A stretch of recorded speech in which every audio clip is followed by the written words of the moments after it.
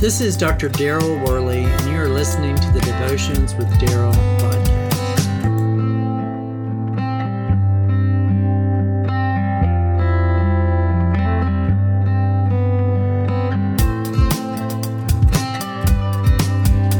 The betrayal of Jesus in the Garden of Gethsemane often conjures up all sorts of sad emotions. We see the harsh truth that even though Jesus desired to save us, he did not desire to suffer and die on the cross for its own sake. Crucifixion was the absolute worst form of torture during Jesus' day. The Romans had perfected it through much practice. It was also very humiliating for the person being crucified, placed right outside the city gate, stripped naked for all to see.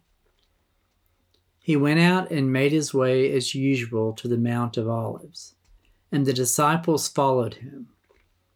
When he reached the place, he told them, "Pray that you may not fall into temptation." Then he withdrew from them about a stone's throw, knelt down, and began to pray. "Father, if you are willing, take this cup away from me. Nevertheless, not my will, but yours be done." Then an angel from heaven appeared to him, strengthening him. Being in anguish, he prayed even more fervently, and his sweat became like drops of blood falling to the ground. When he got up from prayer and came to the disciples, he found them sleeping, exhausted from their grief. "Why are you sleeping?" he asked them. "Get up and pray so that you won't fall into temptation." That's Luke chapter 22, verses 39 through 46.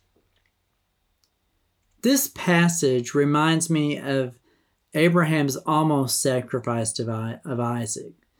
Jesus asks God to intervene if at all possible. In that moment, God sent an angel to comfort Jesus, as well as to give him strength. Then Jesus got up from his prayer session and found his disciples sleeping instead of praying. As disciples of Jesus, we should pray in order to overcome temptation as well.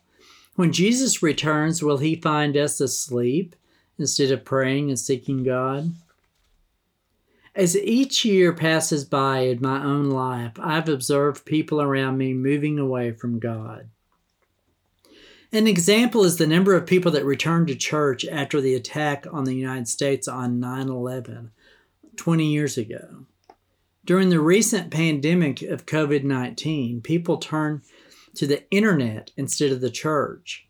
I never dreamed that I would see the day that a church was forced to close their doors and not host people on a Sunday morning.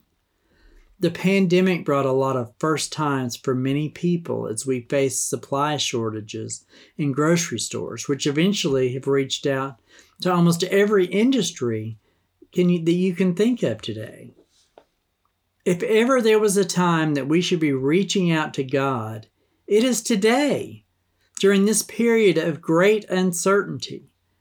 The only constant force in this world is Almighty God and the saving grace of his Son, Jesus Christ.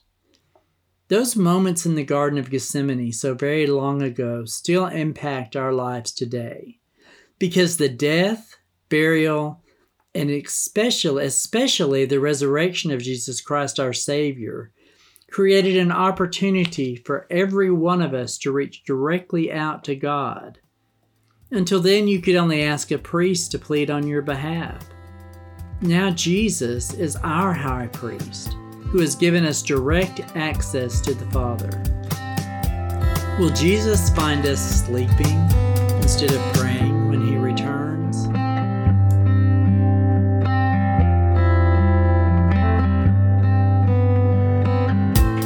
God be with you till we meet again. Until next time, this is Dr. Daryl Worley, praying that you have a blessed day filled with the richest blessings from God.